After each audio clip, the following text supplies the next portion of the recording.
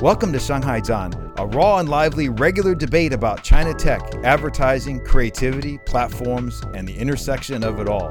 Join us each session for timely and relevant discussions on all things China marketing, and we'll be joined by an entire spectrum of China experts. You can learn more about Shanghai Zhan at our website, johnstation.com. I'm Bryce Whitwam. And I'm Ali Kazmi. Yay. Ali, season 3, we are live and on LinkedIn. We thought this season we'd try some new stuff, do some things a bit different. In addition to our popular interviews, a podcast or episodes which cover pressing issues ourselves, you and me, from time to time. And we call this series, which we call Agree and Disagree. And today, Ali, we are live on LinkedIn. Let's hear it. Let's hear it. All right. Awesome. Quite exciting, isn't it? It is. We've been talking about, well, we haven't been talking about doing this for a very long time, but it seems like we have turned a new chapter and we're ready to engage with audiences around the world live. Yeah, I mean, the crowd's popular demand. People have been asking for this. They've asked us to do live shows and attend performances. You know, I've turning down lots and lots of invitations. It's just that the list goes on, and we just decided that we would just do this as a means to appease the crowd. So definitely. So let's get started.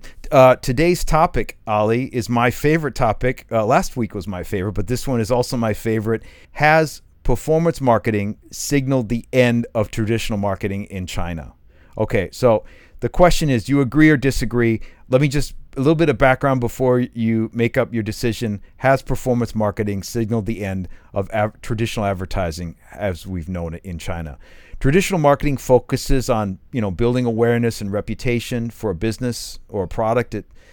Some tactics that we know, like advertising and PR, events, sponsorships.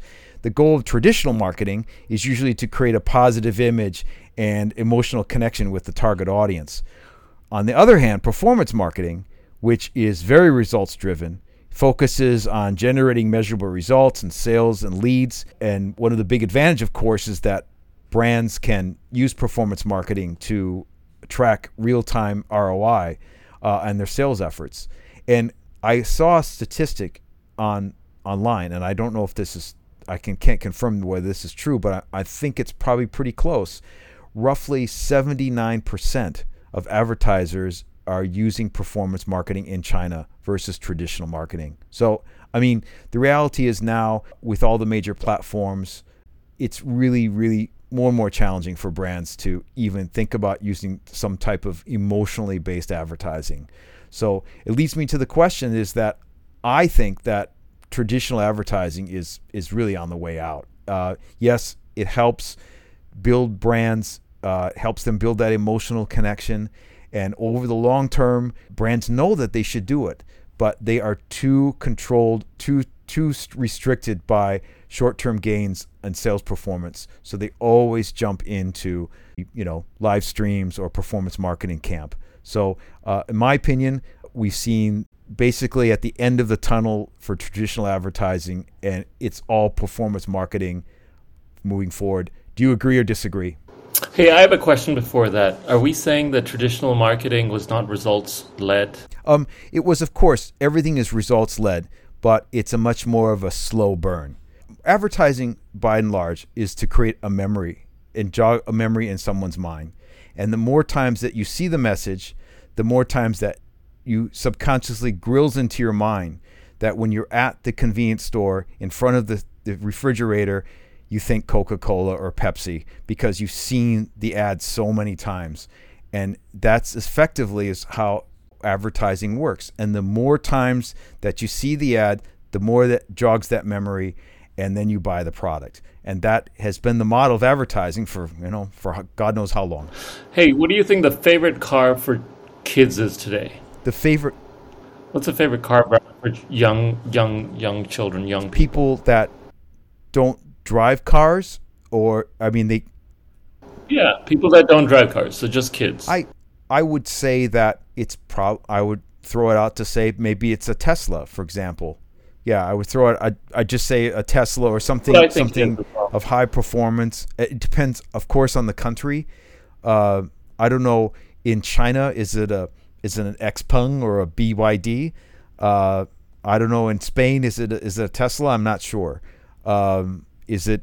So I would say that. Let's just say, for argument's sake, it's a Tesla. Where are you going with this? Oh, just the fact that Tesla does not advertise, and the biggest the emotional cue is really just the product, and when you see the product, that's what's really getting people to, or young people to, be really excited. By comparison, when I was younger, I loved Porsches, and obviously I don't drive Porsches anymore. Porsche surely did a lot of advertising, so I wonder.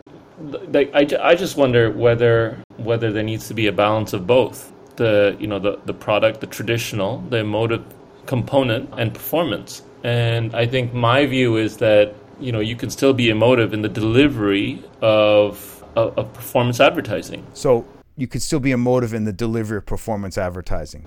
So if I were to break that down, for example, and I'm going to take a Coca-Cola example, but I think it works equally well with Formula One and NASCAR and things like this as well.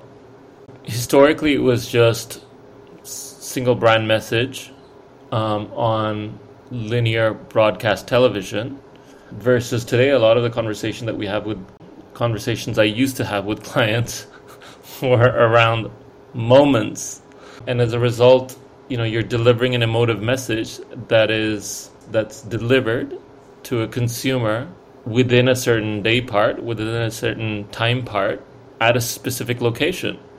And so I think we can still be emotive in the delivery of advertising. I think we can still be performance-led in the delivery of that emotion, because it's attached to a specific consumption, it's attached to a specific moment, and that moment's what's really emotive. And so connecting brand, product, and environment, place, time, you can still be performance-led.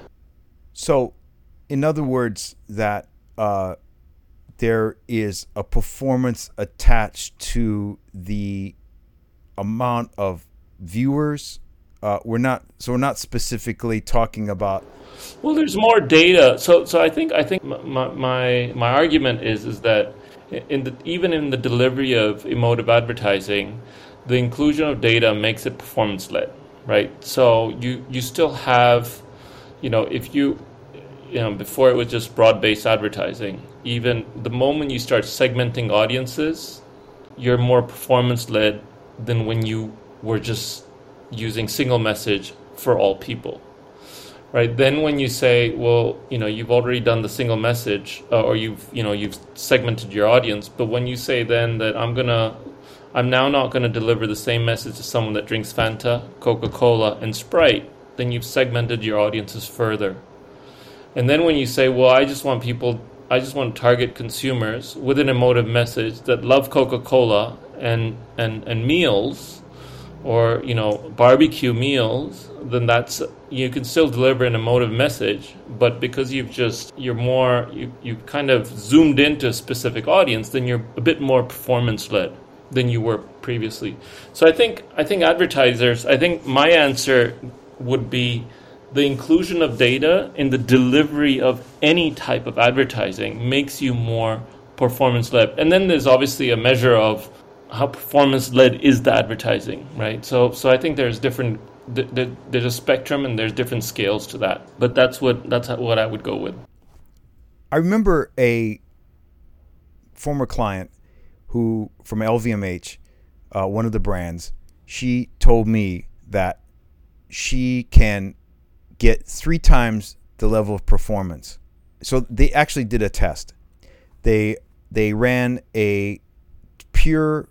what they call a pure performance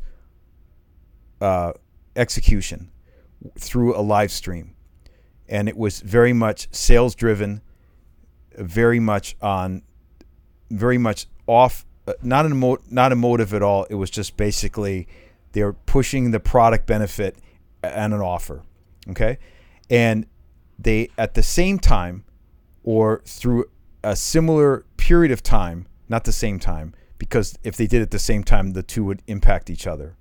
They ran emotive style advertising on digital in China through using an emotional context, trying to build an emotional connection to the product, giving it a metaphor. I don't remember what it was, but something that their target audience could relate to. And then they ran that, and then they ran the sales-driven, pure performance marketing execution and compared the two. And she said that she'd never run emotive advertising again because 3-1 in terms of sales on this live stream sales, 3-1. But then my counter argument a lot of times is like, live streaming is like going to a party. I mean, our live stream, today's live stream is a classic example of it, right? We're not all that famous, so we don't have a lot of cachet.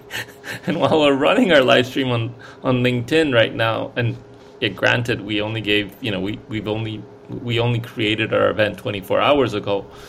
But if we had a lot more cachet... And we're 20 minutes late. and we're 20 minutes late.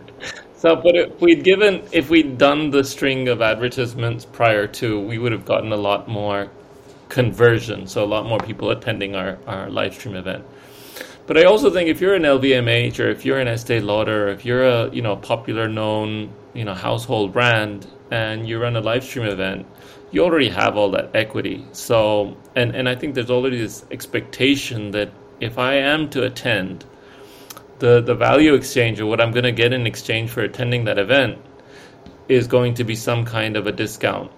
And I equate that to giving a discount to someone that's walking into a Xiaomaibu or a 7-Eleven to buy a Coca-Cola. And so why would you want to reduce the price for a Coke that someone's going to buy regardless, right? So that's what you want to avoid. And I think a lot of times advertisers and clients get lost in the trap where they're really just subsidizing the cost at which a consumer buys their product. And what they're really doing is they're just eating into their own profit margins. So it looks great on paper, but what's really happening a lot of times, at least that example possibly, is that famous brand, people like it, they've just subsidized the cost at which they sell that product, and they're just not making as much money as they could have. I mean, this is always the dilemma, especially small brands. Well, it's a paradox, and that's what Byron Sharp, the Australian professor, called double jeopardy. Basically, double jeopardy is that small brands are fucked. The law states that brands with less market share have so because they have fewer buyers. Right? That's the jeopardy. And those buyers are slightly less brand loyal. That's the second jeopardy. You're not loyal to it. So in other words, the market share declines because they don't have the marketing penetration, and the brand loyalty drops. So what you're suggesting here is that the analogy that I used works for a large brand because they have the cachet. They have the market penetration. They're not suffering double jeopardy. And they can create a show that enables people to come and get their product at a 40% discount. So question, what's a small brand? A small brand is a young brand, or is it a brand that's not known? It is a brand that has low market share, low market penetration by this definition. So given that analogy, you still recommend a combination. What you're suggesting is that there's no such thing as performance marketing. It exists in traditional marketing. Well, I'm also thinking that these so-called big brands were also once upon a time small brands, right? And so they've also had to go through the curve of a brand that's completely that's new to the market. Consumers have not seen, or they don't know the brand, they haven't tried the product, they don't know what the benefit is, they don't know whether it's price competitive to whatever it is that they're using. I think all brands go through that cycle, and I think that's that's where just good marketing comes into play, and you kind of need to understand where your brand fits in that hierarchy so that you can do the right calibration of awareness versus performance. Because you can still be a very small brand, but a very recognized brand within a community of people that are diehard for what it is that you do. So if you're kind of like an organic, I don't know, cereal manufacturer, or and that's what you do, and your product is only available within your state or within your city, and if you're running a good business, there is certainly room for that little brand to become a big brand, and get recognition and get sold across multiple states and multiple cities. In fact, you could argue that it's a lot easier to do that today because you don't have the challenges that come with distribution and making that product available in retail. So I think historically it would have been difficult to go from small brand to big brand, but I think it's a lot easier today to go from small brand with low market penetration to higher market penetration at a much less, at a reduced cost.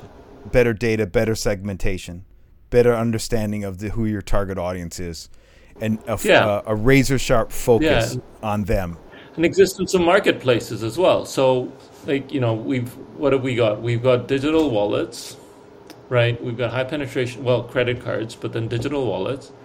Then you've got marketplaces like Amazon, and then you've got direct to consumer applications.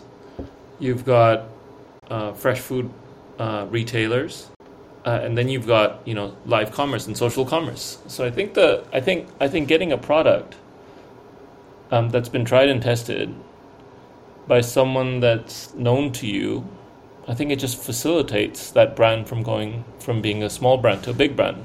But also, the advent of that brand crashing or that company crashing equally as quickly as they grew is also very likely, just because bad news travels faster than good news and all of that. My question is, therefore, it's always the question that I've always faced is, how do small brands become big brands? What is the right mix combination of things? What do you recommend for someone to build? Again, normally they don't have a lot of money. There's a budget restriction. It's hard to get started. What's the ultimate combination of tactics and motive?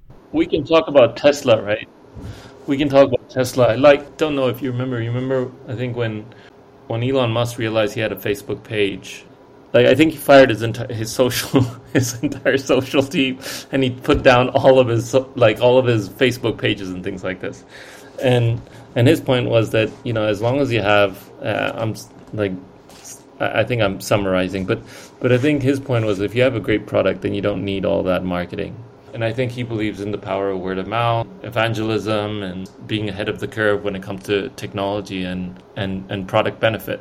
I don't know. I think I'm kind of discrediting advertising and marketing over here, but I think for a new advertiser, a new product, I think it might make sense for them to go to market with something that's very unique and something that a core set of consumers are going to latch on, and then use the marketing to make that product available to many more millions of consumers. It's always easy to drag out Tesla and Apple and these super premium brands with great product stories. And you're right. If you do have a product that sells itself, what if you have a product that commodity product like rice? I'll give you an example.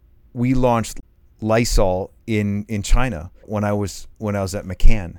And we started with now this is an iconic brand in the US. This is smack dab in the middle of COVID. So obviously the brand manager thought, the global people thought that this is the almost amazing time ever to launch this brand, where Lysol during COVID times increased 3 to 6 times sales. It was just, you couldn't find it. They had to find overseas sources to fill the shelves at the supermarkets. So this is the right time to sell in US and China. And it's basically an antiseptic wipe. Are there local brands in this space? Absolutely. But nevertheless, we went through the whole performance marketing matrix. We did emotive stuff too. We created a little Douyin song that we tried to get people to emulate. We also did a live stream talk show, and the needle did not move. The product just did not sell. And I really believe that after that experience, the client just decided that they were just going to sell it cheap and do live stream performance type of, what I call less emotive type of marketing, and just focus on pure sales and just drive it into influencer show, drop the price, and then sell the shit. Like, that sounds like if you put 100 people into a room and you turn off their water, and then you say, hey, who wants a Coca-Cola? Right? And this is how much you're going to have to pay for it. I'm pretty sure all 100, like every single one of them are going to want to buy that Coca-Cola. But if all of them are thirsty and you put an ad for a Coca-Cola, I don't know that it's going to have as much of an impact as it would if you would actually give them that product. Here's a discount. This is the voucher. Share it with a friend. And then you can go all promotion on it. I think there's like SC Johnson, Clorox. I don't know. There were a bunch of virus killer or bacteria killer type products. And then some, I think most of them are all just focused on performance-led advertising. And I understand the benefit of doing emotive advertising as well, because what you also know and realize is that, the virus is going to have an end date, have an expiry date. What I'd be curious to see is whether Lysol in this case has stronger brand equity as a result of that advertising that they did during that viral period. And so it could be that they've been able to sustain their advertising, or, even if they've sold a lot, they've been able to sustain that brand connection with the consumer post-COVID. But I'm pretty sure no one invested in tracking whether or not they had a longer-term impact on the consumer. I'm not a huge fan of Byron Sharp because I still believe that there is loyalty and that people are loyal to brands and products, and they will buy them because of a certain emotive or functional connection that they have to them, which he doesn't believe that's the case. And he shows lots of data. 60-70% of Coke drinkers drink Pepsi. I do agree with him in the context that and especially in the China market, you have to pay to play, and you have to continually drive the message over and over and over again to drive that model. Even in a performance type based environment, you have to constantly be in front of people before they're actually going to decide on their own. When I mean on their own, subconsciously, they're going to buy the product. When I mean subconscious, they're not clicking on a button in the platform. They're going into a supermarket, or they're buying it online, or they bought it impulsively, whatever. They bought these antiseptic wipes. Question, Bryce, do you think, depending on the price point of that product, you'll have varying degrees of loyalty? So if we were to change the environment that you're in, if you're talking about luxury, so like if you believe in loyalty, do you think there's more loyalty in luxury and maybe cars or things that are of higher price point versus a Coca-Cola and Pepsi?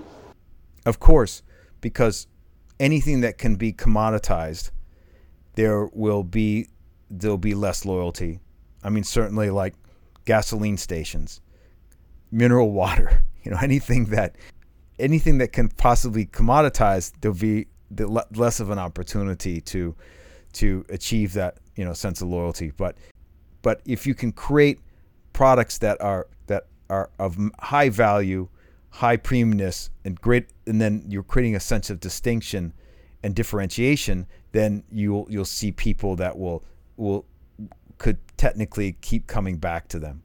And I find it interesting. Like one of the things that Coca-Cola does as part of their loyalty, or as part of building loyalty, is working with higher value brands.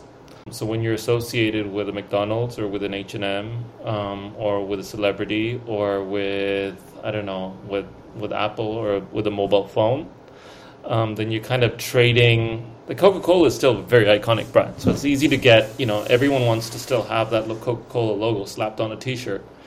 So there's still there's still a lot of street creds for wearing or carrying that brand. But I think one of the things that would make perhaps, or maybe that's the question: how do you get a low, like a commodity product or a low loyalty brand or a CPG brand to command higher loyalty? And I guess the Coca-Cola model is brand collaboration. What else can we think of? But it gets back to our discussion point, is that for that type of brand that has people are not necessarily that familiar with it. It doesn't have a strong sense of differentiation. It's differentiated but not strong enough. It may not have the ultimate price point. In those contexts, then emotive advertising seems to be less desirable, because you just cannot create the amount of investment. Yeah, you can't invest in creating this beautiful ad. It's funny because in graduate school, I was able to sit in a class of an advertising professor's class. She was talking about emotive advertising, and they watching Super Bowl ads. I had to stop them to say, like, this is not really the ad business. This is kind of a fairy tale ad business. It's certainly not the ad business in China. I mean, yes, there are brands that create Chinese New Year ads, and they'll do some emotional things. Apple, McDonald's, Coke, they've all done those emotional advertisements. But generally speaking, it's not the norm. It's not. Most of advertising is not that. And brands that don't have the bucks, they're not going to go into an emotive advertising mindset. They're going to talk about product benefit, and they're going to talk about price value. That's where creative agencies also kind of rock, right? And that's where, I go back to that, I mentioned rice earlier, but that's where working for a rice brand could be really interesting. The what's coming to my mind right now is if I work for an agency in Thailand, and I get a rock star creative director who can emotionalize rice, and I'm sure that he or she could really put a humorous spin on when you eat rice, or when you eat staple noodles, or when you eat pasta, and who you eat it with, and create really strong kind of emotional connection with that product, only so that you, me, housewife, house husband go into retail, and when they're faced with staple rice versus chuckle, laughing, kind of funny rice, I would go for the funny rice versus the staple rice, So I think there's still a role for traditional advertising in that commodity sense, from a commodity standpoint. And then if we were to carry this conversation onwards and then say, well, then how do we put a performance spin to rice? Then, there's different rice products that you would eat over a calendar day. And what you would have, in Asia, being in Asia, a lot of people have rice for breakfast. And the type of rice that you would have for breakfast or as a dessert, as part of a main meal, or, in the form of biscuits, etc. There's just there's a variety of products that you can make with rice. And that's where you go into, performance and using data to start, upselling on that equity. So I guess your answer to my question is performance marketing signaling the end of traditional marketing. The answer you will say is it depends. It's not, you don't agree or disagree. You would say that it kind of depends. And that people still people still react positively to emotions in communications, and that brands that successfully do this in a performance environment are going to succeed. They're going to create greater amount of subconscious memories that will eventually play out at the supermarket. Yes. The one thing I wanted to also just point out over here is, and you probably had this conversation as well with my teams in the past, is when a client comes in with a brief, a lot of time, and it's an e-commerce brief, we walk through that brief with our Tmall representative or with our e-commerce lead. The gut response 95, or let's say 90% of the time is that, 这个品牌没有人认识呢，它不够 awareness, right? So translation is, this brand won't cut it. It has no awareness. So the gut reaction from most advertisers, at least people that are in a performance role, is that a product does not does not carry enough awareness. It will be very difficult for me to sell it. So what does that mean? That means that any brand that has enough brand equity, much more easier to convert, much more easier to sell, right? And e-commerce, or people in this e-commerce performance practice, they have a tendency of just, of benefiting from massive brand equity that traditional advertising has built, and they credit last click or the last action that a consumer does with great sums of money, just so that they can, so that they can sell as much of that product as possible. That's a fallacy that most advertisers and most performance marketers live in, where they aren't able to weigh the effort that, some of these brands that have taken 20, 50, 100 years to build, and all they're really doing today is just, milking that brand for what it's worth. And then we talked about the longer-term effect of doing things like that. And I like what performance marketing stands for and what it can do. I just don't like the way it's orchestrated today. And I think most advertisers and most performance marketers are lazy. Can I say that? No, it is lazy marketing. It's easy to do. It takes a lot of effort to build a brand. It takes effort it's so easy just to collaborate with some influencers, do a couple live stream shows, and then just take it from there. And then obviously, I don't know how many cases, a lot of China brands, first year did amazingly well. Second year, they didn't do so well. And they ran out of cash. So all those short-term marketing strategies that they incorporated were ineffective to build brand equity.